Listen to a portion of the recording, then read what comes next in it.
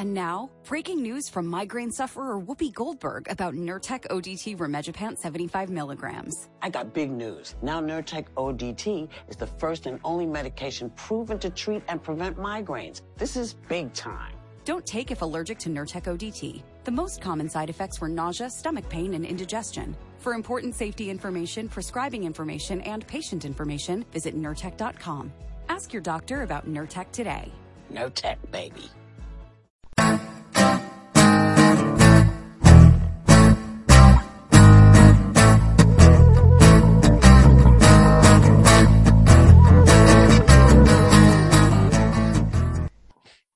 Well, hello there. Welcome to the AFA podcast, the official podcast for animationforadults.com. I am Chris, and I am joined today by Dan. Hello, Dan. How are you doing? Chris. I am doing great, thank you. How are you doing? I am doing just dandy. Yeah, today it is just the two of us, so we are going to have a bit of light news discussion and discussion of some topics of films that we have, series or films, delete as appropriate, what we have been watching in the water cooler section, as we like to call it. We will definitely be talking about topics. Yes. And not the chocolate bars. And sorry, that was like an accidental bloody partridge. We'll be talking topics and water cooler. So we'll be talking about what we've been watching on mostly Netflix, right? Mostly Netflix, yeah. Which is interesting because our news section is also going to be delving into what's been going on at Netflix. Segue, which is that basically Netflix have gone mental. They've taken animation seriously. They've lost their minds. Well, there was a week, like, I don't know if it was last week or the week before, every day there was like, Netflix have announced this animation project, and then there was another one, and then another one, and another one, and I was trying to keep on top of it, and so I ended up doing a roundup post, and then there was like four more. Then there was like a conference in Asia, and they announced another 3 or 4, and then there was like another one after that, and it's like, what? I'm trying to keep up. So just going to try and go through it bit by bit and see what's going on. There's been a suggestion that Netflix are actually launching their own in-house animation studio as probably a bit of a cost-saving measure, so they don't have to send off all their projects to be outsourced, which is what they've been doing up until now. And supposedly the projects from Alex Hirsch and Shion Takiguchi that have been announced, have been underway, are happening at this new studio. They've not actually said what those projects are. No, we don't know if they are series or films or a combination of the two, although I think the suggestion was that the Alex Hirsch stuff is going to be adult aimed rather than family stuff. Like the point is, in terms of war, they've planted a lot of flags. Yes. They have also renewed a bunch of their series, and they have renewed Castlevania for season 3, BoJack Horseman for season 6, Disenchantment is back for another 2 seasons, and they've already ordered an extra 10 episodes next year, so it's going to be 10 episodes next year, 10 episodes the year after, and 10 episodes in 2021 as well. They have renewed Paradise PD. They have renewed Big Mouth, like just today. So a lot of their series are obviously doing all right. I can't remember if any animated series have been cancelled recently, because Netflix have been cancelling stuff a bit more recently, but I can't think of any that... Is there any animated series that aren't coming back that you know of? I'm the worst person to ask. No, I can't think of any though, really. I think animation does quite well for them. Yeah, well, you'd think, considering all this news that we're about to go through. Yeah. So they have announced probably the big one that was getting the most attention first is Guillermo del Toro's Pinocchio. Guillermo del Toro's Pinocchio, which is a stop motion film that he was developing for ages, and then it got, like most things he does, it didn't happen. You know how he develops about 100 projects and about 4 of them ever get made. It probably helps the winning the Oscar last year probably helped him out, and also he's worked with Netflix before with the DreamWorks series with Troll Hunters and the Tales of Arcadia stuff. So yeah, this is a retelling of Pinocchio set in 1930s Italy under fascist rule. It's supposed to be quite dark. Also, it's a musical. It is being co-directed with Mark Gustafson, who is the animation director on Fantastic Mr. Fox, or was the animation director on Fantastic Mr. Fox. The screenplay is being co-written with Over the Garden Wall's Patrick McHale. Jim Henson Company are involved, as are Shadow Machine, who are the studio behind BoJack Horseman, among other things. And the puppets are made by the excellent UK-based studio McKinnon and Saunders. So there is a lot of reasons to be excited about this. That's crazy. Yeah, like this is the thing with like TV shows are pretty much par for the course with Netflix. Mm-hmm. And it's still great to see that they're making lots of TV shows, but the movies is sort of the unknown element, like particularly with animation. But like, you know, like this year we're starting to see them releasing stuff in cinemas a little bit more and sort of trying to establish themselves as a more serious movie studio. Yeah, I know like some of the big movies that are coming out this year, like Outlaw King and what's the Roma? Roma. The Buster Scruggs. Yeah, I noticed that they were playing in my city in the Art House Cinema, so it's like it's not just big cities or whatever. I gotta say, with Outlaw King, I didn't even know that it was a Netflix movie. Oh wow! I just heard people talking about that as if it was a cinema release. So we hope that maybe some of the animated stuff might get a cinema release as well. I doubt that they'd be able to have a new Guillermo del Toro film without it having a cinema release. Especially as they probably won an Oscar, don't they? They won an Oscar. I can't blame them, really. The thing that I'm thinking about with all of this is like how it's such a... I mean, the main thing is it's a power play. Every other animation studio, which is basically like an in-house show. You know, like DreamWorks, you're always going to be making a DreamWorks movie at DreamWorks. Yeah. And there are going to be certain stylistic and audience things you're going to have to sort of contend with. With Netflix, if they can make, the stuff which is maybe creatively and in terms of doing what audiences are used to, like in Disenchantment and BoJack Horseman, like I think audiences are pretty much, that's not challenging them too much. But if they can actually release like a Guillermo del Toro Pinocchio set in fascist Italy, then they're onto something. And if they can do that alongside,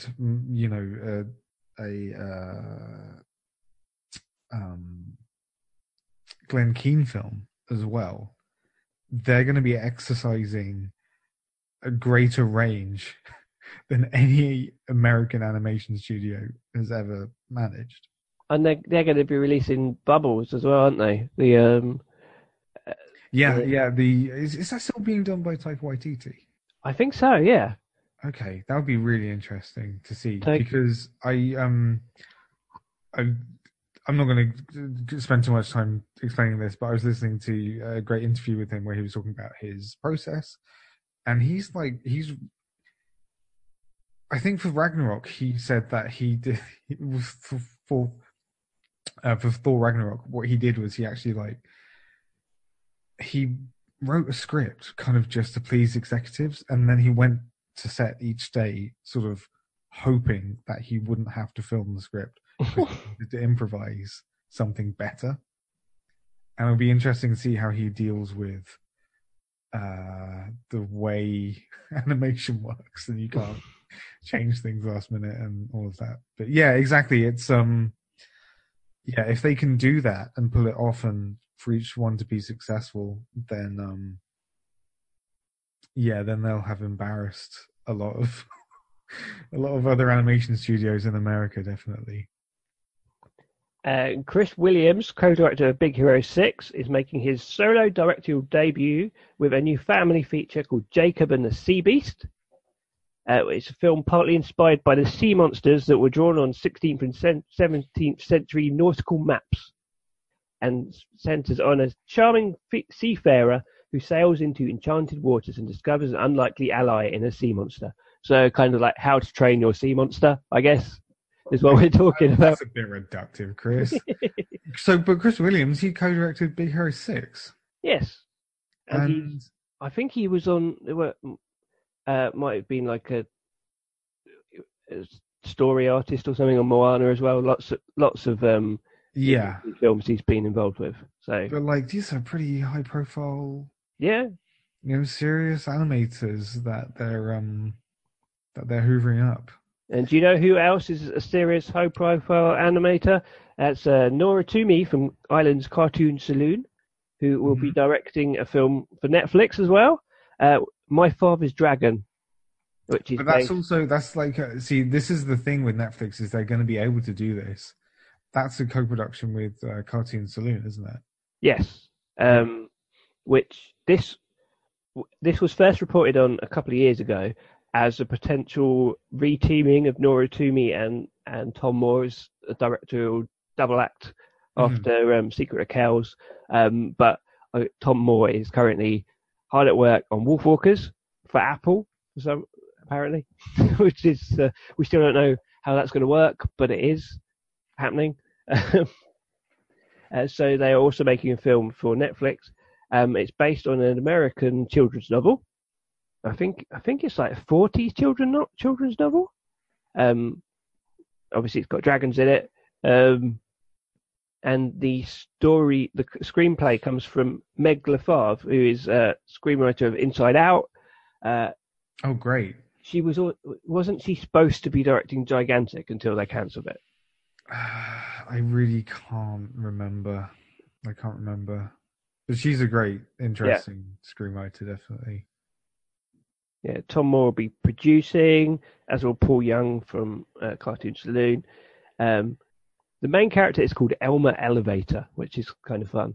I wondered if they might change it for the British audience, like Larry Lift, but I'm sorry. Maybe. I doubt it. Might screw up the lip sync. Yeah, probably would.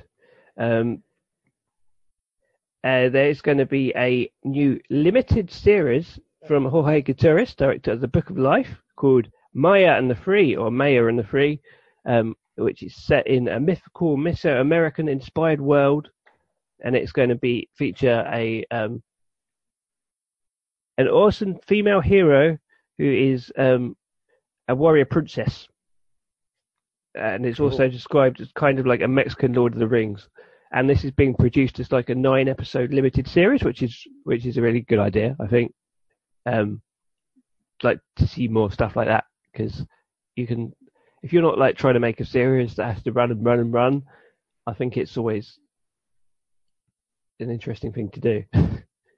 And I think Netflix are moving away from like everything has to be 13 episodes or whatever. Like with Castlevania, the first series was like 4 episodes, wasn't it? Yeah. I think it's just a sign of more confidence, isn't it? Like, okay, we can make something that has build a legacy rather than just bombard people with quantity. Yeah, but this sounds pretty cool. This Maya and the Free. They've also commissioned a new series from Craig McCracken, the creator of the Powerpuff Girls, and what else did he do? Wander Over Yonder, Wander Over Foster's Yonder. Home for Imaginary Friends. And this new series is called Kid Cosmic. It stars a young boy who discovers some cosmic stones which transfer him into a superhero. Supposedly, like, the twist is that he's not very good at being a superhero because it's harder than he thinks. Unless he's like a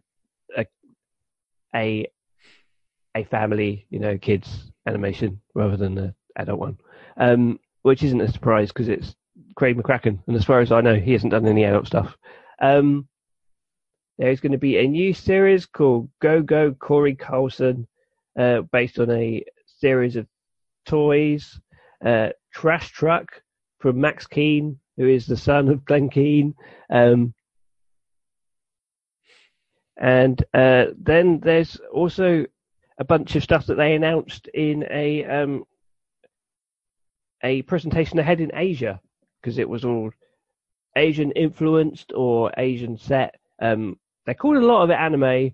Some of it was anime, some of it isn't, but one of them is Pacific Rim, the animated series. This is another thing that was talked about a few years ago and then just disappeared and then has resurfaced at Netflix. And we don't really know much about it. Obviously, it's based on Pacific Rim, and it is. The plot follows two siblings, an idealistic teenage boy and his naive younger sister, who are forced to pilot an abandoned Jaeger across a hostile landscape in a desperate attempt to find their missing parents. And it's supposed to be like a younger skewed thing. Sounds great. Previously, they were talking about they were looking for Japanese partners to make it. I don't know if that's still the case. It would make sense because Pacific Rim is so anime influenced. I think it wouldn't. It would be. I think the key thing with Pacific Rim is it's anime influenced. Yeah, and it's like, My Hero Academia does fine being Western influenced. Mm-hmm. To some extent, I guess. But yeah, like Pacific Rim makes sense as a TV show. Yeah, it would be quite cool, like even if it was made like Studio Mir or someone like that. Some, like a non-Japanese studio that was heavily anime influenced as well. I don't know who Studio Mir are. Studio Mir are the people behind they animated Voltron. Yeah. And they did Avatar and Legend of Korra. Mm-hmm. I think they're South Korea based. This is going to be under showrunners Craig Kyle, who was a writer on Thor Ragnarok, and Greg Johnson, who was a head writer on the old animated series X-Men Evolution. So they kind of know what they're doing. Yeah. They are doing an anime feature based on the Netflix original sci-fi series Altered Carbon. And this is being written by Dai Saito, who is quite a big deal in the Japanese anime industry, who was a script writer on Cowboy Bebop and Ghost in the Shell Standalone Complex. Oh, Standalone Complex. Okay, that's piqued my interest. And Tsukasa Kondo is also co-writing, and it's being animated by the French studio Anima. So you're getting a lot of these sort of hybrid shows that are part like international animation. Mm-hmm. But they'll still probably call them anime because they think that it's a advertising. It's a marketing thing. Yeah, it's like when they call Castlevania anime. It's like, well, it's produced in Texas. This doesn't really look like anime, and it's based on a Japanese game, I suppose. But yeah, I feel like it's. What's this? What do I want to say here? I don't think this is like an issue at all, or a crisis by any stretch. I do think it's a shame that live action shows can have their own identity based on where they're shot and where they're made. And like Castlevania, knowing that it was from Texas, it was made in Texas, sort of made it feel I don't know. For some reason, I just sort of ingested it as a bit more of a Western. Yeah, interesting. Which I don't think is a bad thing. I think it's good for international productions to not have like completely gentrified identities that are irrelevant to where they're made. That's why things like anime are popular. It's why Cartoon Saloon is popular. I'm pretty sure, at least. Like, I think it's important to, maintain the identity of where things are made. There's a new series coming from Japanese studio Gonzo, who produced Hellsing. And should we have an interval for all of this? For all of this, this Netflix news. Jesus Christ! Sorry, I didn't. Just had to go. I told you there's a lot of it. I had to go for the classic because nothing else could top it. They're working on a lot of stuff. Yeah. This new series from Gonzo. There is another series coming from LeSean Thomas, who is also currently or has been working on Cannon Busters for Netflix. This series is called Yasuke, and it is a series set in war-torn feudal Japan of mechs and magic, and it is it's based on a real historical figure who was a samurai of African origin. Cool. And the animation is being produced by MAPPA, who are the studio behind Yuri on Ice, among other things. You're doing all right. You're making it through. It's good. Yeah, we're nearly done with the Netflix. The other big announcement is that there is going to be a new film from one of our favourite animation filmmakers on this podcast, who is Mark Osborne, director of the first Kung Fu Panda and also The Little Prince, which was a Netflix release. And this film is called Lost Hat. Got a great title. It's called Escape from Hat. Escape from Hat. That's a great name. It's a really good title. I really like it. It's a magical thing with a rabbit escaping from a hat or something. It's a world where there are bunnies and black cats, I think. Is that right? I've lost the page.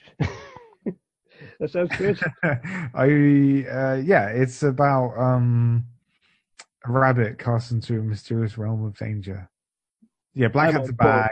Black cats are bad. Magic rabbits are good. And then one rabbit is cast into a realm of danger and shadow as part of a magic trick gone wrong. So I think it's basically rabbit goes into a hat and it gets lost in a realm inside the hat. That sounds super cute and fun. It sounds lovely, yeah. And last time, well, of course, Little Prince wasn't made for Netflix. It was a independent production that was just released by Netflix or distributed by Netflix after having already been released theatrically in France and I think Canada. Mm-hmm. And then was it Paramount, somewhere like that? They just pulled out the last. It was Paramount, yeah. And I just from a like real top-down business point of view, this just looks like another sort of slightly embarrassing, Netflix embarrassing Paramount, like saying, well, yeah, hey, remember that film that we bought from you? Well, it did really, really well for us. And we're making, we're giving that dude another one. And now I think Paramount are making a bunch of films for Netflix, ironically. I think it's just the way things are going. I think all those studios... The benefit with Netflix is that it's a young tech company. Mm-hmm. And they have... do you remember like a few years ago, their like customer service PDF leaked? No, I don't remember hearing about that. There was this time that like I read like a really long like 50. I didn't read the whole thing, but it was like a 50-page like customer service thing for Netflix. And there was another one actually that came up from Valve, the games company. Mm-hmm. And then it just sort of outlined like a very interesting, like innovative attitude towards like customer experience, really. I mean, innovative in the fact that it was all about the customer, really. And it's just because I think Netflix has its roots in those sorts of companies, like a young internet company. They're a lot more flexible when it comes to actually exercising risk taking, rather than Paramount, which has been a film studio for 100 years. You know, it's kind of no surprise, really, when you look at it in those terms, that a 100-year-old company is behind the times. Yeah, they seem to be doing a lot of giving a lot of people like the chance to make like their dream project as well, which is probably makes it quite tempting. Like, come here and we'll throw you lots of money and you can make the film you always wanted to make. But, the thing that's weird about it is that you've, on the other hand, heard plenty of horror stories from Netflix. Yeah. From filmmakers, live action filmmakers, saying, "Oh, I'll never, ever, ever work for them again." I think Noah Baumbach said that about his film. Oh my goodness, the Meyerowitz stories, which I thought was very good actually, and it was critically really well received and everything. So yeah, it's unclear, like, you know, which faction of Netflix everyone seems to be working with, because it seems that there seem to be at least 5 different Netflixes, at least in terms of creating stuff. Yeah, that exists. So, but the thing, I mean, I think the thing that even in like their TV work at the moment, in live action TV, I mean, is that they value creators a lot. And they recognize, I feel, that people invest in creators, which is a win-win, because it's investing in people. You know, if you invest in an idea that someone has, then you've only invested in that. But if you invest in the person, you've invested in the well of ideas. You know, I feel like they kind of did that with like, you know, the David Fincher series. Like House of Cards started out as being David Fincher's House of Cards, and then he did the same thing with Manhunter. And they seem to like be recognizing that if they hoover up creators, they can bank off names rather than like hits. I mean, obviously they have hits and they kind of run them into the ground a little bit, but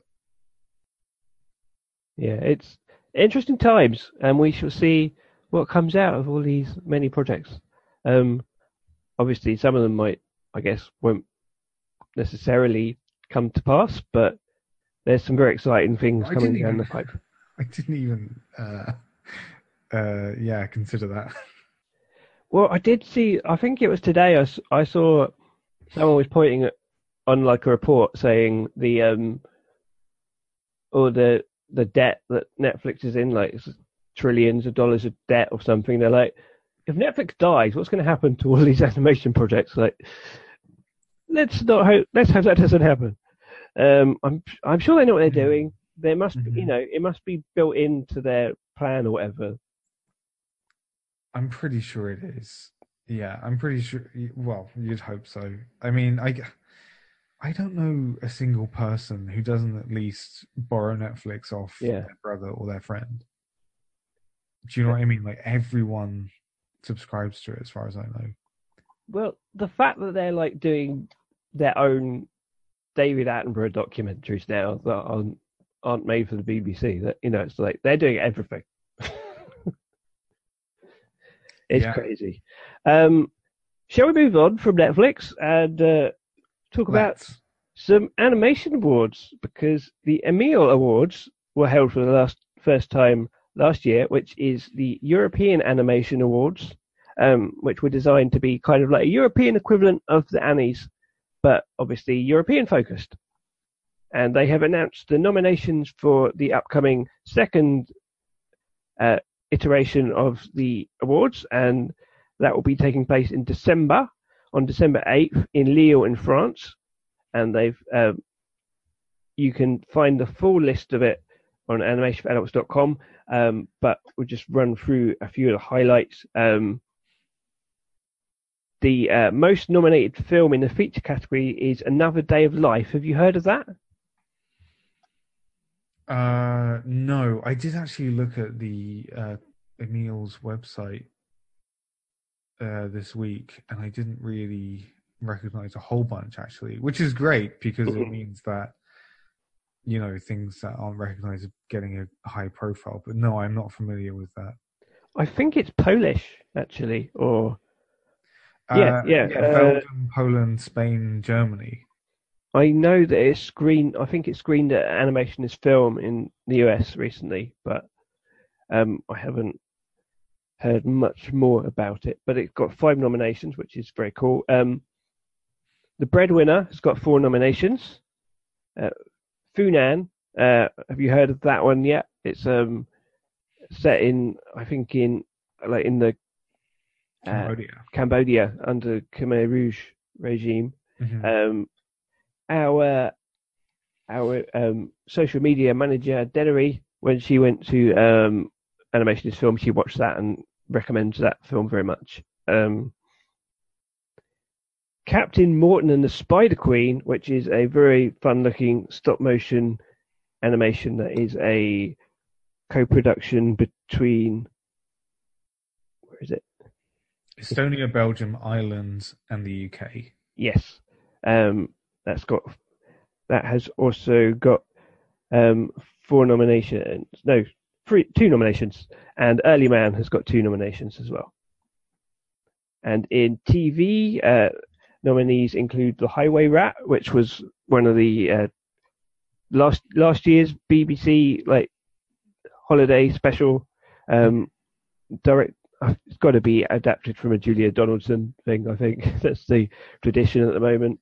Yeah. Angela's Christmas, which is a Irish TV special that I think is going to be on Netflix very soon. Made by Brown Bag. Yeah, good old Brown Bag. Claude is something else that's been nominated. Which Claude's is great. Yeah, TV show. I think that's on shows on Disney Channel, I think, or is it Disney Junior, something like that. I think it's on. I think it is on Disney Junior. Yeah. And Hey Dougie's got a nomination. Brilliant. We love Hey Dougie. So lots of great films and shorts and series getting nominations. You can find the full list in the show notes. Okay, so moving on from that, a number of interesting trailers have been released recently, including the very first teasers for next year's Toy Story 4. So Dan, have you seen the Toy Story 4 teasers? I have seen, both of the teasers, because they released one, and it was very much your standard, here is a real teaser with very little new, but like a nice little joke. Yeah. And then they had another one, which was like, I honestly didn't know what I was watching. It's like one of the most like weird, semi-meta, loose trailers they've ever done. They called it a reaction. They called it the reaction video to the teaser. Because it was 2 characters discussing. Yeah. The fact, the trailer that had come out 2 days previously. Yeah, which I think is a really fun idea. Yeah, it's a fun idea. Yeah, no, I saw them.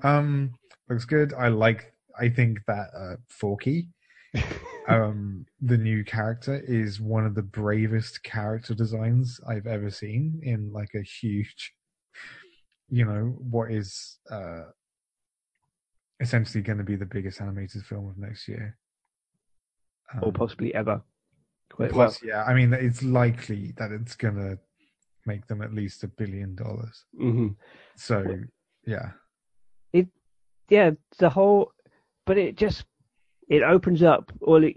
People have all these questions like about cars, like how does the world of cars work? The mythology. Yeah, Yeah. kind of the existence of Forky, who is not a toy, a traditional toy, Mhm. but he is alive like the toys because he is a homemade toy.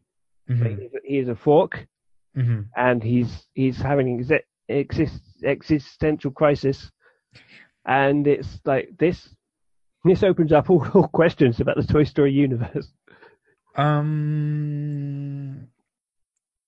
Yeah, it does and it doesn't. I think I know what you're saying. It does because I've heard jokes about that before, like in Toy Story, like, hey, why doesn't the doorknob, Mm.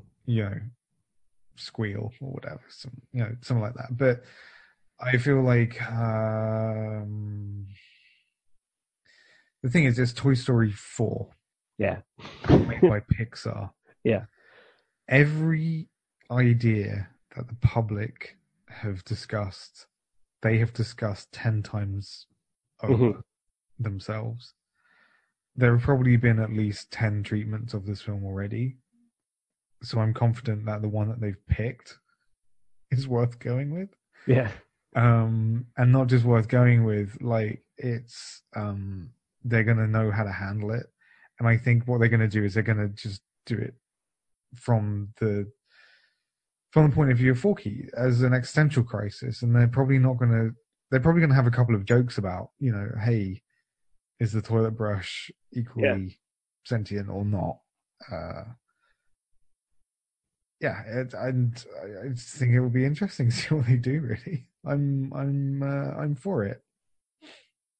And then the second one was Ducky and Bunny, who are prizes at a fun fair, voiced by Keenan and Peele. Key and Peele. Keenan. Sorry. Oh, sorry. Yeah. Key and Peele. Michael Key. Key is Key. Yeah, I'll get confused. Key and Peele. Keenan and Keel. Yeah. Yeah. Yeah. That seems like a very good marketing decision to get those two. So that sounded really cynical, but I didn't mean it like that because I like them a lot. Yeah, they're sort of like discussing. It's just weird. They're just sort of obviously just going off on one, and then Buzz Lightyear and Woody appear, and they're sort of starstruck. Yeah, it makes you think that if it wasn't improvised, it just seems so much like it's improvised and it's genius writing. If it's not, if you get what I mean. Yeah. Because it just feels like they're riffing, and then they've just animated to it. So we know we're going to have new characters in Toy Story 4. We know we're going to have old characters in Toy Story 4, and we know that animation is going to look better than ever. And that's pretty much all we know at this point. Very bold design choice of Forky. Someone with a I presume at least decade-long career in character design, designed that for an animated feature. Yeah, but that kind of does seem like a thing that a small child would make, though, which is what makes it so great. Yeah, it's honest. Yeah, it's good. It looks good because actually, so as much as Toy Story 3 was like the last chapter of a certain trilogy,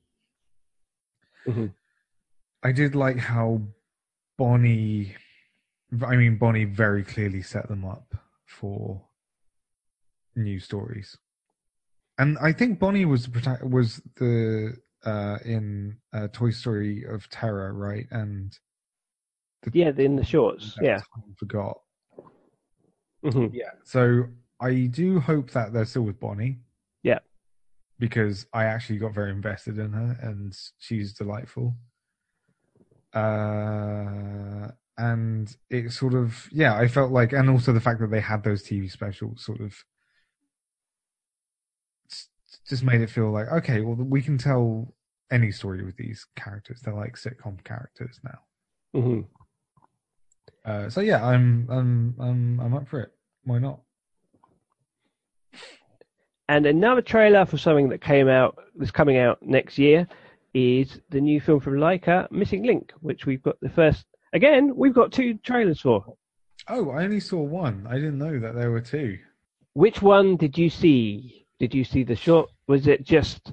I saw the one that felt like a trailer. Because they basically the same day they released one in the UK and one in the US. I saw the one that was an IGN. That was the longer one. This longer one, yeah. I guess that would be the American one. Yeah. Yeah. The British one is much shorter, and it is just mainly the meeting between Mr. Link and the hunter guy, who is called Frost. Oh, that's a good name. Yes. The American trailer actually shows you more of the film. Beyond that, it shows you there's a bit before that bit, and then there's a bit after it. Whereas in the British trailer, it is pretty much a very short intro, then they're meeting, and then a gag on a train, basically. But the American trailer shows you when they go to Shangri-La and stuff, and it shows you the other main character. So to rewind a bit, this is the new film from Leica, the stop motion studio from Portland, and it is about a adventurer called Sir Lionel Frost, voiced by Hugh Jackman, who is trying to track down the legendary Missing Link.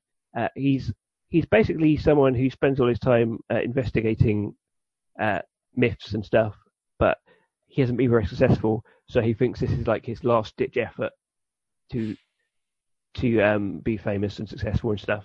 And he goes off to meet the Missing Link, and he meets it, surprisingly, and he finds that it's not quite what he expected.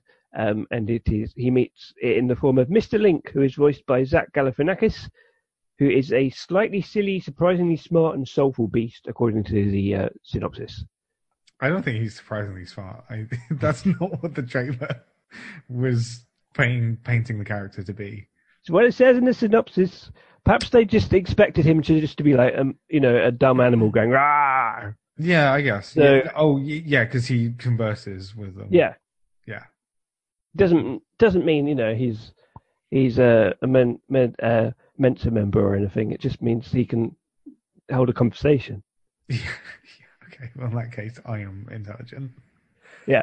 Okay, I see what you're saying. Yeah. Yeah. No, it looks good. I mean, like the main character is basically Zach Galifianakis. Yeah, but furrier. Yeah. Yeah. Mm. So if you like him, I think that's so Lionel Frost, voiced by Hugh Jackman, doing a British accent for some reason.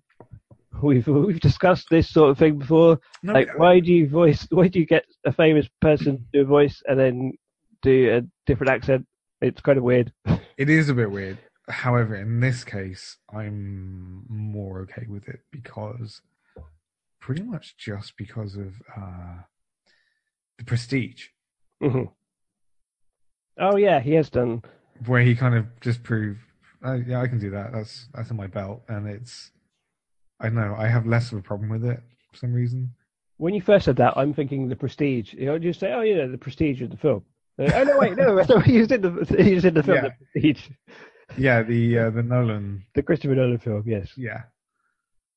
Yeah, and this is also going to feature a feisty female lead called Adelina Fortnite, who I guess people are going to say, why did they name it after that video game? When they clearly didn't. Okay. Oh yeah, I always forget that Fortnite is like not a thing in America. In America, they always like mention it on Comedy Bang Bang like it's a really clever like pull. They're like, oh no, I'll see you in a fortnight. And it's just like, that actually just sounds pretty normal. Yeah, British it is. Yeah. And Adelina Fortnite is voiced by Zoe Saldana. and the trailer suggests that she is somebody from Shangri-La. Oh, she's in one of the biggest animated films of all time. You mean Avatar. the biggest animated film of all time? Sorry? What? The biggest animated film of all time. Yeah. Seeing as it's the most successful film of all time. Avatar. So therefore it is more successful than all the other animated films. Yes. Mm-hmm. Anyway, Missing Link is going to be out next year on April the 12th in the US via Annapurna Pictures, and it is getting released in the UK a bit earlier on April 5th. Probably Lionsgate. by Lionsgate UK. I guess that's probably around the Easter holidays, and that'll be why. Yeah. It looks like a good Easter movie, really. Mm-hmm. Mm-hmm. And I can't wait for a new Leica film. Yeah. I was about to say, I think Box Trolls came out around that time, but no, it didn't. They are usually late August, September releases. Yeah, that's their usual time, isn't it? That's when I think Kubo came out at the end of the summer holidays. Yeah, it was like late August in the US and September in the UK. Mm-hmm. Oh yeah, it's been a long time since we released a film. I'm ready. I'm well past ready. And there is one other trailer we just have to discuss. It's not entirely animated, but I think it looks like it's mostly animated. I mean, a large proportion of it. Mm-hmm. More than Paddington. It's a little movie by the name of Detective Pikachu.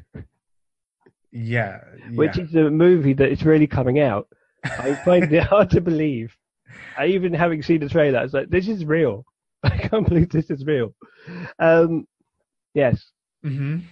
So this is...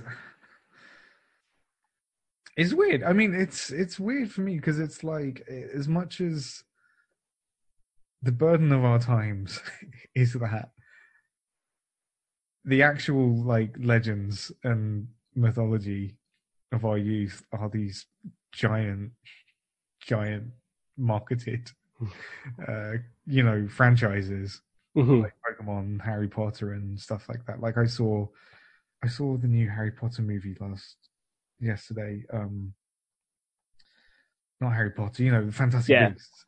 And it was it wasn't my favorite film by a long stretch, but just being in that world felt special. Mm-hmm. I don't think it's going to take a lot for them to not make that feel special. And I think the same thing is of Pokemon, where it's and of course, they avoided making a Pokemon movie for years because they wanted to do it right. It seemed. Do you know what I mean? But a live action movie. It's just the weirdest thing that they're doing it, and it's based on that Detective Pikachu game. It just seems the strangest way to get a Pokemon movie out of it. I think it's a protective thing, right? Mm-hmm. Where it's like in Roger Rabbit when it was a big deal that they got all of these. It was as much a victory for the lawyers as it was the animators for getting everything in the same room, and Wreck-It Ralph as well. Yeah, and I think it's just a case of look, we're never gonna get Ash and Brock and Misty, people dressed up as them, doing the Pokemon thing. Mm-hmm. The only way we're gonna get a Pokemon movie is this sort of tangential story with a Pikachu, not Ash's Pikachu. I think it's smart because it still kind of preserves, Pikachu is. I very much. I definitely consider Pikachu as iconic as Mickey Mouse or Mario. Probably more so than Mario, maybe. It's kind of a weird thing to think of, hey, this is a movie starring another mouse. We're not going to do a Mickey Mouse movie. This Morris Mouse. He looks exactly like Mickey, but it's yeah. I see what you were saying there. Yes, exactly. It just is the same species, but it's not the one you know. It's just this is a different Pikachu. I think that's very smart because I definitely So what was your reaction to the trailer? I think I kind of love it. So it came out while I was at work, and like I said to you before we started, like when it came out, like I thought that there was something wrong in the city. I thought a bad thing was going down. People started standing up and like looking at each other's computers and sort of saying, "Oh my god, what?" It's like the start of a disaster happening? movie. Yeah, yeah. And then I realized, oh, there's a trailer for the Pokemon Detective Pikachu movie. Yeah. So you didn't like it, or I think I like it. I think I'm kind of surprised, but I enjoyed it. Yeah, that was the thing. It was a surprise. It was a real surprise. I think the trouble is that so when Detective Pikachu the game came out, there was a trailer, and the trailer used that very classic rendering of Pikachu. Yeah, where it was like, we're not going to even pretend that this is photorealistic. It's Roger Rabbit. Yeah. In our world. And I expected this film to be that. Mm-hmm. Using those, because Pokemon, like, I'm trying not to like make this a big deal, but it is. It was a big deal for me because it overlapped with me first wanting to draw. Mm-hmm. And then Pokemon cards came out, and I remember the Pokemon cards like had the illustrators' names on them. So I started learning all these illustrators' names. And Ken Sugimori, the guy who designed a lot of the first generation Pokemon and second generation, he's like a hero of mine. And his designs are really iconic for me, and for many others, I think, as well. To the point where I literally couldn't imagine a Pokemon movie myself not being Roger Rabbit, basically, where there's no pretense that these things are occupying even the same space as the live action elements. And when it came out, I was just like, I said to my friend, I was like, I'm getting Flintstones vibes. Like, this feels like Dino, in the John Goodman movie. Sort of a cartoon rendered slightly more realistically than it should be. And I wanted it to be Roger Rabbit. And then, like, maybe a few hours later, I got used to it and tried to look at it on its own terms. But, yeah, it's going to be different. And I think that's a smart thing because it's preserved their more iconic, the more iconic parts of Pokemon, I guess. Mm-hmm. Yeah, so I got used to it eventually. Like, I had a real problem with like Pikachu's eyes, and the fur wasn't right, and he was making expressions that weren't Pikachu-ish, and then I was like, oh no, this is Detective Pikachu. So I don't know. And you got to say the Deerstalker is pretty damn cute.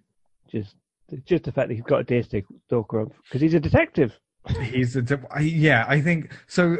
Yeah, at the start of the trailer, he says, "I will shock you," right?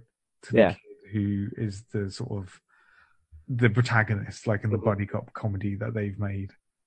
Yeah. And Pikachu's like, "Yeah, I will shock you." And me and my housemate were talking about it, and we were like, okay, so he doesn't shock him here.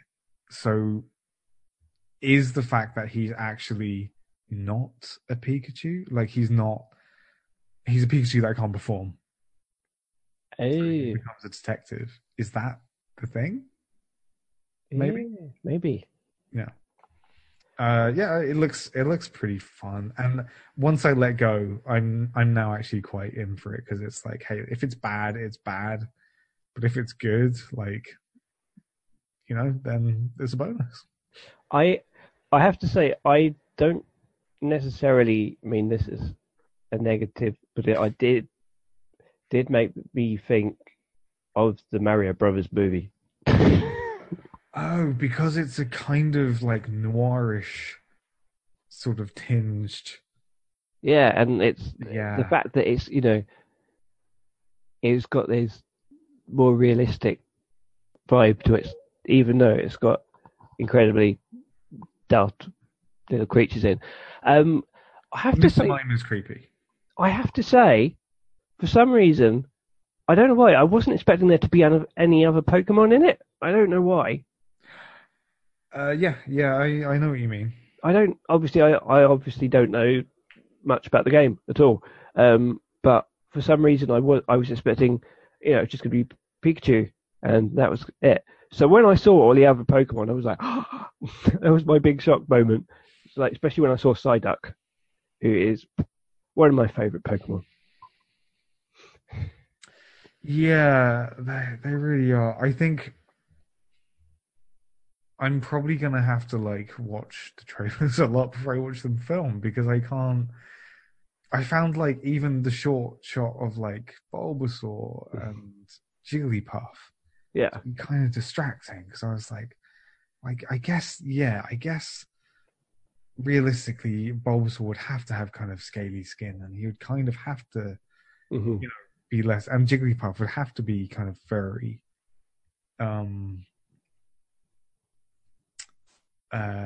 Yeah, do you know what I'm saying? Like, Yeah. sort of. I'm trying to think of it. The only example I can think of is Flintstones, where it's like, yeah, I know iconographically that's Dino, but it's also not. Mm-hmm.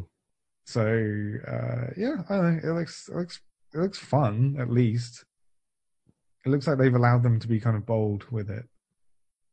It's just so bizarre. It was like, it still doesn't feel real, but I'm kind of on board anyway, just because it's crazy. And But Mr. Mime is creepy. yeah, His weird kind of like peach fuzz yeah. on the top of his head is very disturbing. Something about that I can't handle. I mean, I would have been more on board if they had actually got Danny DeVito to do the voice, but hey, He wasn't on board. no. He wasn't on board. I see now. I'm looking at a picture of Mr. Mime, like the actual, as he appears in the anime and stuff. There's a lot to be said for how beautiful a simple design can be.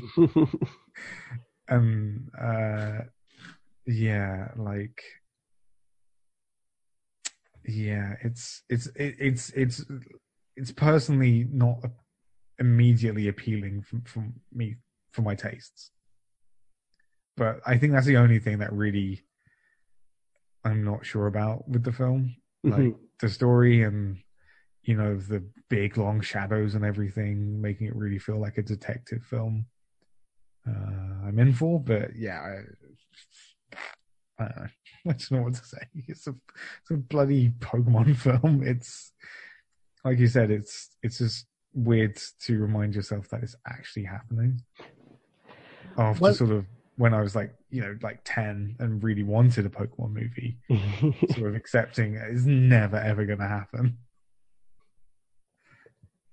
Well, one thing I would say is, do you remember when the first trailer came out for Paddington and everyone went, "That looks so creepy"? Yeah, I do actually. Yeah. That's a very good point. I was thinking about that this week actually. For a few reasons, and you will occasionally still find somebody like, "Oh, I won't watch Paddington because it's creepy," and it's like, no, it's not. You've only seen that weird teaser that came out years ago. If you watch it, there's nothing creepy about Paddington at all. He is pure as the driven snow, and he is our savior, and he is Paddington. He's not, but okay, there are two different. I think, yeah, Paddington's such a good example because you could do Detective Pikachu like Paddington, where it is only Pikachu. Mm-hmm. But I guess that's missing an opportunity to have, Pokemon running nightclubs and things, and driving the bus, and just being part of the world. Mm-hmm. Yeah, I don't really know, man. I think I'm just gonna have to, for more than any other film, I just have to wait for it to come out because I can't really judge it based on, the look of it, like the tech demos. It's going to make a lot of money. Well, see, you say that. I think you're right, but it will be interesting nonetheless. I think genuinely, I think it'll be interesting to see what kids think of it. Yeah. Because as much as Pokemon is still quite popular, it's like it's not the most popular thing with kids. No. Right now. So it's in a way it's slightly what's the word? Retro, slightly oh god, like a pitch for relevance on their part as well, I think, a little bit. Anyway. Shall we go to the water cooler?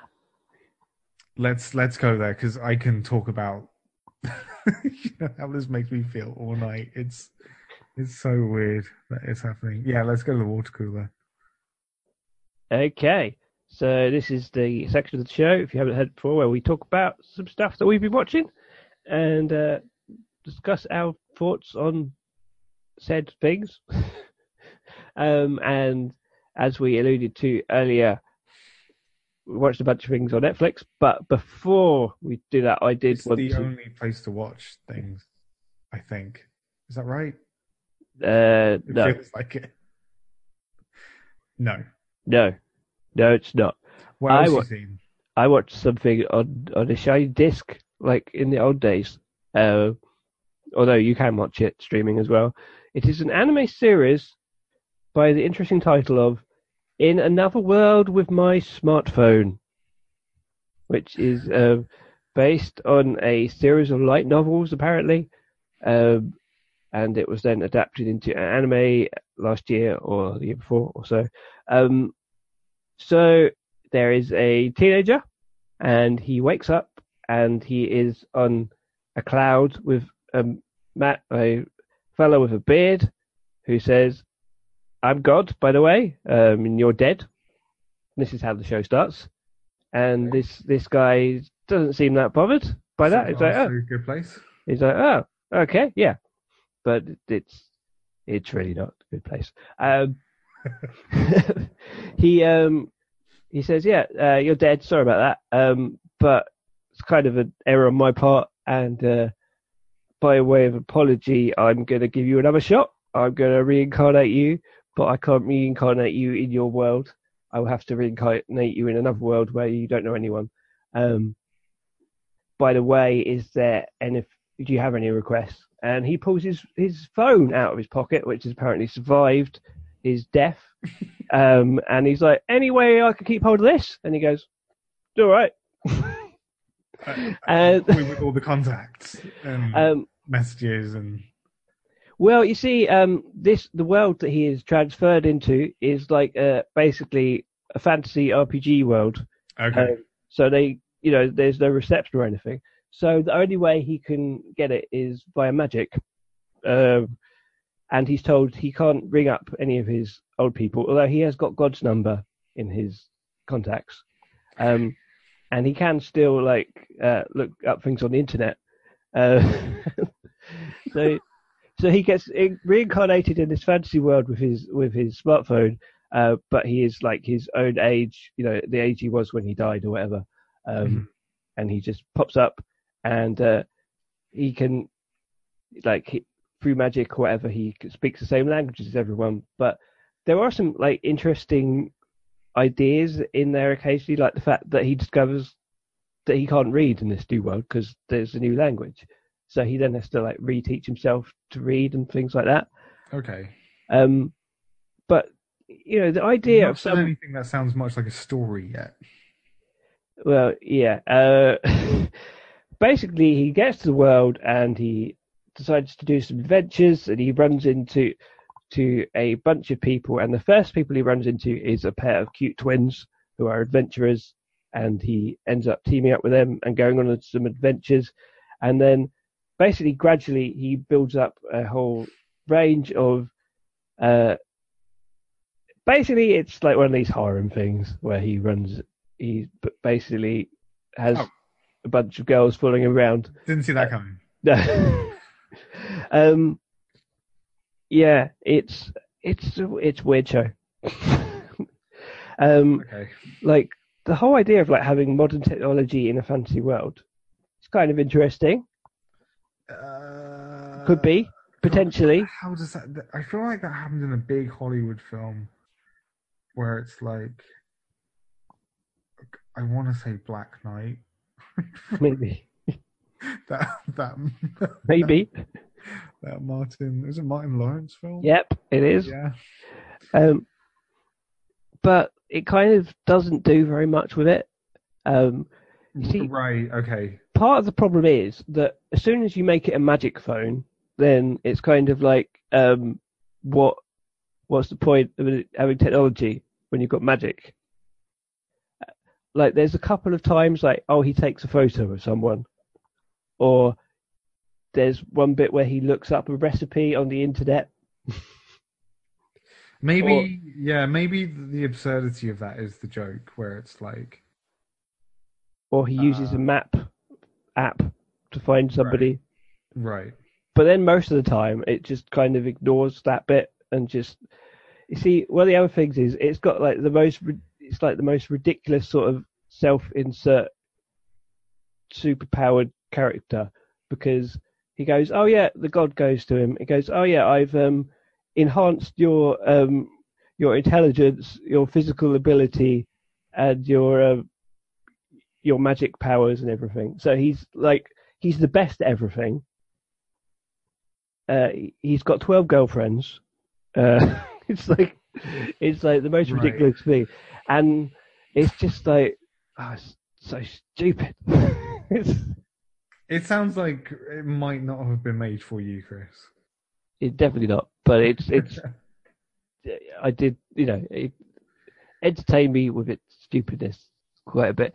Oh, and then at one point he's also like making other technology, like he just makes a gun at some point and a bike. It sounds like a very classic, like literal, like wish fulfillment. Yeah, sort of like like a weird science, like level of, what if this thing happened to me, a teenager? Yeah, and then it's like, and I'm the best at everything, and I'm the best at science and maths and magic and fighting, and I've got 12 wives. Yeah. Although, and that is actually something that at the end he does get engaged to all of them, which is kind of funny. Oh, what a nightmare, eh? It's like, yeah, okay, you've not sold it to me, Chris, believe it or not. I'm not surprised. I'm not really trying to sell it to you, to be honest. I watched it because I got sent it. So we don't have to. Yeah. I wrote a review of it for the site. I gave it 2 whole stars out of 5. That sounds pretty generous. It was slightly amusing in a not good way, but Mm-hmm, mm-hmm. So on to the stuff what we watched on Netflix. There was, I know you have watched you started to watch the brand new series of She-Ra. I did. What did you think? Yes, I did. I have watched. What did I 2 think? episodes. Right, so you've seen like the first 2-parter. Yes. And I've seen the next one on from that. That I literally actually can't remember the plot of. Because I watched a lot this weekend. Okay, yeah. I never saw the original series. Ever. So I don't have any existing fondness for the characters or the property at all. Which I feel is like a good place to be, because I'm looking at it objectively and not being blinded by nostalgia, right? Mm-hmm. So I wasn't aware of any of the mythology. Excuse me. Sorry, this is not at all boring, but I'm boring, so I had to yawn for everyone else there. Right, yeah. So She-Ra and the Princesses of Power, Oh yeah. as it's called, is like a DreamWorks produced Netflix original. Kind of like, I think the creator credit goes to Noel Stevenson. Noel Stevenson. Oh no, yeah. Who is best known for, I think, comics? Is that Yes, right? she co-creator or creator of Nimona, which is being adapted by Blue Sky. Yeah, and Lumberjanes. Lumberjanes, yes. Yeah, so she's like proven herself as basically a solid writer in the world of comics, at least. And her books have definitely like crossed over. You know, there are certain books which cross out of the comic section, Yeah, into like kids sections and things like proper. It seems like that's happened with her stuff.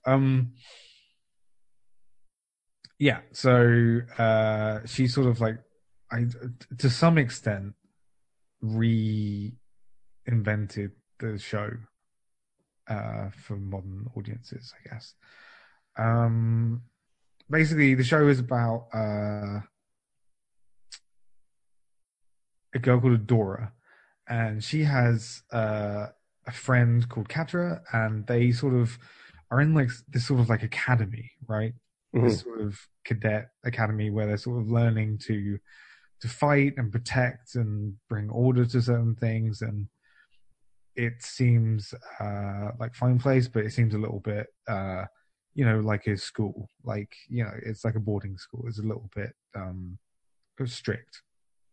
And then for one reason or another, her and her friend go off joyriding one day, and they end up like in the woods, and they stumble across like a glowing sword, sort of King Arthur style, just in the middle of a forest. And one thing leads to another, and Adora picks up the sword, and she suddenly transforms into this like alter ego, Hannah Montana style, into She-Ra, which is sort of like this ancient warrior with beautiful glowing locks and golden armor and a massive sword. And it seems like that's her destiny. And she also runs into this pair of people from, is it Moon World? It's not called Moon World, but you know what the place I'm talking about. It's like another realm. Yeah. I'm not au fait with all the lingo and stuff and names. Yeah, no. Yeah, I'm trying my best. Yeah. She runs into these two, and they recognize her as one of the bad guys. And the evil horde. The evil horde. They are known for basically destroying everything that's good in the world, as far as these two friends see it. And basically, the first like 2 episode like pilot, I guess, like setup episode, is about Adora coming to terms with the fact that she might well be contributing to evil in the world. Are we the baddies? Yeah, it's exactly. It's the the Michelin Web sketch. Are we the baddies? Yeah. Or Finn in Force Awakens. Oh yeah. Realizing he's a stormtrooper and wanting to fight the good fight. So I've seen like the first 3 episodes, and like I said, the first 2 sort of set up the dynamics of the characters, and then the third one is sort of like the first normal episode, I guess. Mm-hmm. I warmed to it. At the start, I wasn't massively in. I felt like it felt very dated, actually. It felt like there's nostalgic, and then there's also like, I don't really see why this couldn't have been made in the 80s. But I thought the interesting thing was the characters. I like the characters a lot. The dynamics were interesting, and the story was actually way more interesting than I was expecting. I wasn't expecting anything nearly as complex for the protagonist as what happened. I think so many adventure shows really, really screw up when it comes to what a hero's journey story is. And I think this is a good show. From what I've seen 3 episodes. Production wise, it's probably not my favorite. It's very well storyboarded and directed. I just felt like the animation of the design itself, I felt just like quite dated really. And there's lots of like synthy music in the soundtrack. And I thought it could have been, probably a little bit more boldly designed, but that's not really the point. Anyway, what did you think, Chris, of She-Ra and the Princesses of Power? I really liked it actually. I've seen only the first 2 so far, but I thought like the way it started. I think the way like you're introduced to her being a member of this evil organization and not knowing it, and like the fact that they refer to the princesses, and you like to see this like the simulation where there's like this evil looking characters, and you're like, oh, these are the scary princesses or whatever, and it's like and the teacher is literally like a floating demon. Yeah, he wears like a big flowing black cloak. Yeah, and I thought that was quite interesting, like having and that is actually, I will say that I had the idea of that I was going to watch a couple of episodes of the original as well, which I can't really tell you how much I'd seen of before. I've probably I know I definitely saw some He-Man when I was little or whatever. But I don't know if I saw a lot of. I definitely have watched the He-Man and She-Ra Christmas special, which is awesome. But I haven't watched a lot of the series before, I don't think. But I watched the first episode as well, just like as a comparison point. And it was almost entirely a He-Man episode. And you just get introduced to Adora like at the end as one of the members of the Horde.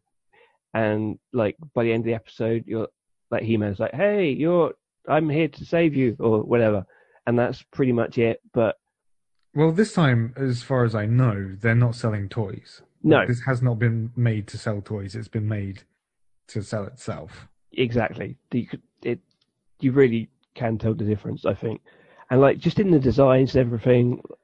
Because I saw someone point out recently, like like all the characters have got like got the same body type and everything, like in the old version, because they have to be able to be made into toys. Yeah, right. With the new one, there's like diverse character types and body shapes and everything to make it more representative and stuff. Whereas in this one, the original, it wasn't like that. And obviously the original, I couldn't take it because it was so sexy and everything. These crazy people who are like, this new She-Ra is not hot enough, and you're like, what? Oh, sorry, I genuinely entirely forgot about that whole, like it was a flash in the pan. Yeah, I forgot about that. Yes. Yeah. What happened was like loads of bros were like, oh, She-Ra's not even like hot, and it was like, those people probably weren't ever watching She-Ra in the first place. Like, if they were the right age to be young when it was on, then they probably would have gone, oh, this is for girls. Yeah. So, it's very much. So the thing about it that I sort of had to adjust to a little bit was it's not made for me. It's not made for me. No.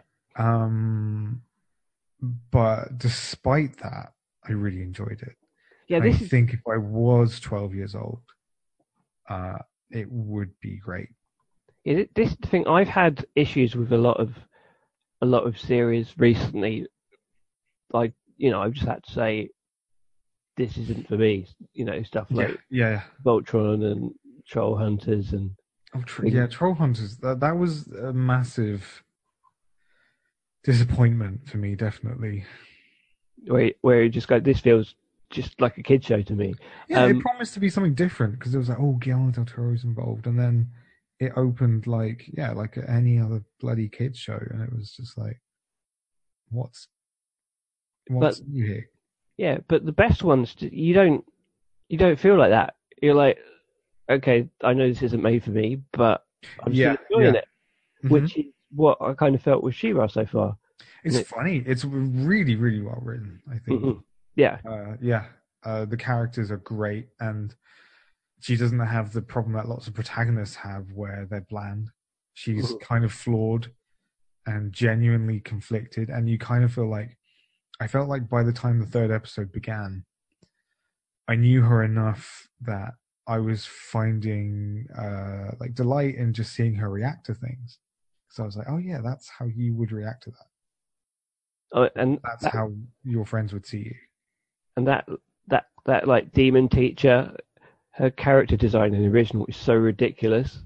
She's like, really looks like kind of, just like a kind of like one of the Dark Riders from Lord of the Rings, just with boobs. Okay. And it just looks so stupid. Yeah. Just really the idea that anyone could look at the original and then look at this and go, no, the original is so much better. It's just, I know nostalgia and everything, and I get. Okay, so I think if you're going to just really quickly, if you're going to operate on the thinking that essentially en masse, for instance, people are not to blame for the way they react. Mm-hmm. Lately, so much emphasis has been put on nostalgia and the value inherent in nostalgia. I think that is the reason for people saying, oh, how can this possibly be as good as that thing that I saw when I was a kid? And when my future was bright and anything was possible. I think that explains that feeling, and that's a whole bloody long conversation to have elsewhere, but I think that probably explains how people can get fiercely defensive about something shit as a Filmation, TV show from the 80s that was made purely as the marketing thing. I can watch those old things and feel a bit of nostalgia even if I didn't watch them at the time, just the whole 80s vibe or whatever, like all the synth and everything and the corniness and everything. Yeah, but I get it's not. I feel, I get a bit of a nostalgia sense wave over me or whatever, but I don't go, this is a genuinely quality production. Do you know what? I think the best. I think this is true for lots of people my age. The one that is the crux for me is Hook, the Spielberg movie, because I can look at it and objectively go, this is by far not the best film that he's made, but it's weirdly well made and it's weirdly compelling, and it's not bad. It's just not a towering achievement. Yeah, so, I will defend Hook. I don't know how this has turned into this, but I can also objectively say, yeah, it's, if someone remade it better, then I wouldn't be outraged. I wouldn't be stepping on the legacy of Hook. Didn't they remake Hook as Christopher Robin? No, they didn't. I don't want to get into this, but Christopher Robin is not as good as Hook. Oh, Hook at least understands that if you're making a story about a generational handover, you have to focus on the kids a little bit more. And Christopher Robin sort of doesn't really spend enough time with his child.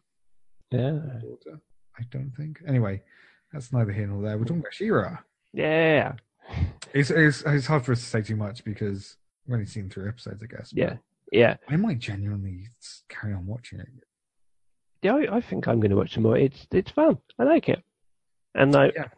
I think it's probably like the one I've enjoyed most of the DreamWorks Netflix shows, because I could understand why people like Voltron, and it's fine. I haven't felt compelled to really watch anymore, and I'm not a big fan of Troll Hunters or the Dragons Race the Edge series either. So I've seen good work from those shows. I've seen some very nice sequences and stuff. I just can't get into the characters, and it's kind of the opposite with this for me, where I feel like the production is a little bit rote. Mm-hmm. Like it was, outsourced to Korea, and it's all, made in the traditional Korean way of like hand drawing things still, and in the way that lots of other shows are made. Mm-hmm. But what it lacks in the innovation in the production, it definitely makes up for in the writing, and that will probably carry it. I also feel like it's a good example of like how to remake an old thing, what to keep and what to change, how to update it. I think it's quite a good example of that.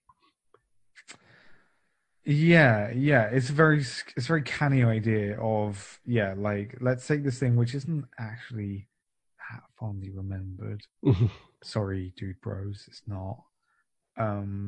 And you hadn't thought about until someone suddenly decided they were going to remake, and then you're like, this is the hill on which I will die. And to just repurpose literally everything, like, and it's I think it's going to be the curse of our times with a lot of things, which is just going to be, okay, we can't make anything without an existing IP like name, but we can keep the name and pretty much just throw everything else in the bin. But yeah, I don't know. But having not seen the original, I don't know how much they've preserved, but I like it. I like the show, and I want to see more, and I hope it does well, really. I concur. I get the impression it's probably done well from the reception I've seen, although I don't know how well it's been received by the actual target audience. But yeah, that would be interesting. I feel like at least it serves the target audience very well. It's not condescending. Actually, I feel like both with this and with stuff like Voltron, they are clearly sort of targeting dual audiences. They are going for the kid, the kid audience, but also the fandom as well. And I think they've been quite canny with how they've done it. Yeah, I'm sure they know what they're doing, but I don't need to worry about that stuff because it's actually just quite enjoyable on its own terms, really. And that's all that matters. Cool. So, thumbs up on She-Ra. Yep. Anything else you've been watching? What else have I been watching? I literally can't think what else I watched. Dragon Pilot. You watched? I watched Dragon Pilot. Yes, I did. Hisone and Masotan. Dragon Pilot. It is. Is this the Mario Kada series? Yes. Okay, so I don't know much about like her involvement in it. I think she wrote it. That's what she normally does. I think that's her main job. It's just like a standard sort of mecha show, but instead of mechas, it's dragons. In this world, the military have taken upon themselves to sort of look after dragons throughout the ages. They dragons were sort of hidden by sorts of things like kites and things at festivals. But nowadays, the military use their impressive flying powers and disguise them as jet fighters. And that's that. There are some planes in the military that are planes, and there are some planes which are actually dragons. And the dragons are like delightful sort of crosses between Toothless and Lugia. Mm-hmm. They're very, very cute character designs. I think it's probably skewed slightly younger than She-Ra. It's definitely a lot more lighthearted. It's a very funny show. Yeah, and we follow. So basically, the protagonist is Hisone, and she is she's a new recruit to the Flying Academy. And one day, a dragon just decides to eat her, as she's sort of walking. The end. But apparently, that's like, oh no, he likes you. Like, you've been chosen as a dragon pilot. Very few people are lucky enough to be, literally taken under the wing by a dragon. And she's thrust. She's a classic reluctant protagonist, thrust into her new life as a dragon pilot. And the first episode is very much a typical, which is all I've seen, very much a typical sort of like pilot episode. If you want some fun. Where we're introduced to this world, and she realizes that she's actually quite fond of the dragon, and the dragon can be her friend. And I think that's it, really. That's all there really is to say. It's entertaining, and I think the animation is by Studio Bones. Oh yes, I think I have heard that. Right, yes. And I liked it. It's very fun. It was really. I watched it immediately after She-Ra, and it was like a nice sort of like palate cleanser. The design is gorgeous. I really like how it looks. It's got like a very nice cartoony appeal. Like I said, to the dragons, they're like Pokemon kind of in their roundness and everything. There's not many details on them, and the main character herself is very comic, and she has a really interesting personality in that she is polite to a fault up to a certain extent, and then she suddenly snaps and she tells everyone what she's been thinking of them. And it's a very interesting personality trait, because usually protagonist is just the first bit. Yeah. And it's something that really irritates me in films, when someone gets into a situation just because they're sort of going, but I wanted to say this, and they just sort of let themselves be pushed into all sorts of situations. And at a certain point in the episode, she just sort of turns around and she's like, I never wanted any of this. What the hell are you doing? Like, I told you 3 times I'm not interested. And I was really amused by that. Yeah, did you watch Dragon Pilot? I didn't get time to, no. Okay. I want selling it to you? I already wanted to see it. I just found the concept cute, and also Rachel has really recommended it. So and I think she probably watched all of it because she really got into it. I think it's going to be something like a comfort blanket that I'm in the evenings or something. It's very easy watching, but very pretty. I watched the first episode of season 2 of Castlevania. I was not really a fan of the first series, to be honest. I remember, yeah. Which was I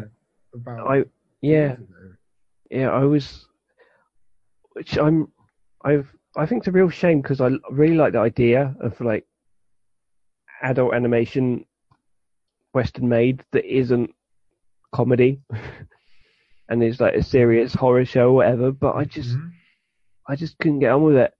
But I thought I'd at least try season 2, and I am still in the same place. I think personally, I think the writing's quite bad. The dialogue is quite not great. I remember that being an issue with the first series. Mm. I think the way that I looked at it was very much like, without really, I'm not saying necessarily that the only way to make adult animation is the way that it's done in lots of anime. Mm-hmm. My point more is that you would be a bit of a fool to completely ignore how it's done. Yeah. And to assume that there is a certain way of writing animation that that works, and you don't write animation any other way. I remember feeling that like there were way too many jokes that killed the mood dead. And I think the biggest problem for me overall with the series was that thematically it couldn't quite get to grips with the fact that it was very violent. And the violence, rather than being a comment, like there's a way to do hyper violence and it be entertaining, like a Paul Verhoeven film, like RoboCop. Like the violence in that is amazing. Devilman Crybaby. Yeah, and actually, of course, Devilman Crybaby, where it's thematically there for a reason. Castlevania, I remember we discussed it at length, but yeah, the trouble was that it was juvenile in its fascination with violence, and it didn't really have much to say with it. What was the first episode of the second season like? Yeah, there was lots of people standing around having conversations and sort of plotting, and there was some gory imagery, and that was about it. Very little happened, and the writing was bad and some acting was iffy. Yeah, I remember the acting actually was the issue. I think the acting, I said, and this is, I said something derogatory, and I didn't mean for it to but I think you'll know what I mean when I say it reminded me of a lot of bad video game acting. I think it was also people who weren't used to voice acting. They were like actors, on-screen actors, who didn't have a lot of experience doing voice acting. And perhaps it was also to do with the voice directing. Voice directing is a very, very overlooked skill when it comes to critiquing animation. I think I have immense respect for good voice directors, because you're essentially working with the script and actors, nothing else, and you have to imagine, because a lot of animation is recorded before anything is drawn. Yep. And you have to imagine a hell of a lot, and you have to really, really thematically understand what is going on with the story and with each given story, the characters and the tone of the show. It's a really, really important skill.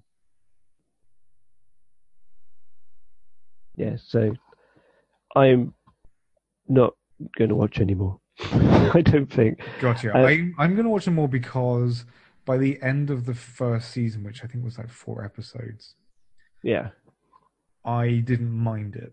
It was better than it was much better than I thought it was going to be, basically. Yeah, I know I was in the minority when we talked about it, with my opinion. I wasn't head over heels, but I was definitely of the opinion, like, taking it on its own terms, it's better than you perhaps thought it was. Yeah. Yeah. Yeah, well, it's been recommissioned for another series, so lots of people like it, I guess. So what do I know? But yeah, I can't think of anything else that I've been watching to discuss. No. Nor can I, I'm afraid. We've covered quite a lot. We Yeah, had we a have, lot of news chat with all that giant pile of Netflix news. Yeah, let's not talk about Netflix next episode. No, let's have a Sponsored by them. let's nix the Netflix. No, they're probably going to announce 4 more things tomorrow Mm-hmm. that we're going to have to talk about because they're going to be like the most eagerly awaited thing or something. I don't know. Anyway, thank you for joining us. Thank you, Dan, for joining me. It was a great chat as always. We'll be back soon with lots of more animation topics and chat. If you want to keep up with everything we're doing, you can follow us on animationforadults.com. You can follow us on Facebook, on Twitter at AFA Blog, on Pinterest, on Instagram, on Tumblr, on YouTube, and I always want to say Google Plus going away now, so I need to. mean, I think, like I said, that went away in its like second week. No one noticed. No. Yeah, we are still on there. If you want to, get in while Cool. while If you want to discuss something that no one is going to see. No, yeah. You can follow. You can also, if you'd like to help us make more stuff in future, you can also support us on Patreon or buy us a virtual coffee on Ko-fi. You can follow me personally on Twitter at Mr. Crystal. Where can we find you, Dan? You can find me on Twitter at Hamu.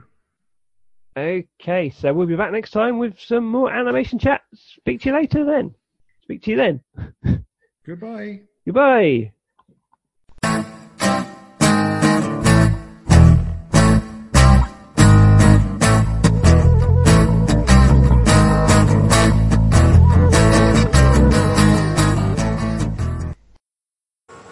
This comic strip is lame and derivative. I'll be the judge of that. Oh, Stan Lee! Creator of Marvel Comics? Greetings, true believers. Oh, my heart is pounding like Thor's hammer on Dr. Doom's titanium-infused faceplate. Hey, aren't you the guy who was stalking Linda Carter? The term is courting. The restraining order says no, no, but her eyes say yes, yes. Let's see what you've got, son. My spidey sense is tingling. It's that good? Whoa, did I say spidey? I meant stinky. Nuff said. What did I do wrong? Oh, I don't know. Try everything. Now hold on, comic book guy. This boy's still finding his voice. So you're saying I should keep trying? Absolutely. And if you fail, you can always open a comic book store. Stan Lee insulted me. But in Bizarro World, that means he likes me. My week-long dream has come true. Hold it, son. Wouldn't you rather have an exciting action figure? Ah, but only Batman fits in my Batmobile. Are you nuts? The thing fits in there perfectly. Look, he's fitting right now. Stan Lee came back? Stan Lee never left. And I'm starting to think that his mind is no longer in mint condition. Ah, you broke my Batmobile. Broke? Or made it better?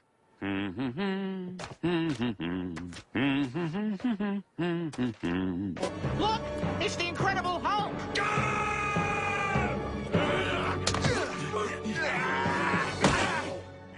He can't be the Hulk. I'm the Hulk. Oh, please. You couldn't even change into Bill Bixby. Come on, damn it. Change. Forget it. I really did it once. Yes, yes. I just wished you had the power to leave my store. Almost had it there. Everybody needs just the right amount of fuel to get going in the morning. For some, a nice McDonald's egg and cheese bagel is just enough to do it. Others might prefer a McDonald's bacon, egg, and cheese bagel. Or perhaps a sausage, egg, and cheese bagel. And there are those where nothing will do but a hearty McDonald's steak, egg, and cheese bagel. 4 different breakfast bagels to get you going. Tomorrow morning, give your engine a head start at participating McDonald's. Ba-da-ba-ba-ba. So much to explore at Total Wine & More. Pinot Noirs, Grigios, Champagnes, and Chardonnays, plus more than 2,500 beers and bourbon barrel-aged. Tequila, rum, scotch, and gin, vermouth that's extra dry. Hard seltzers and single malts, so many for you to try. Now offering delivery in select markets. See details at TotalWine.com/delivery. Drink responsibly, B21.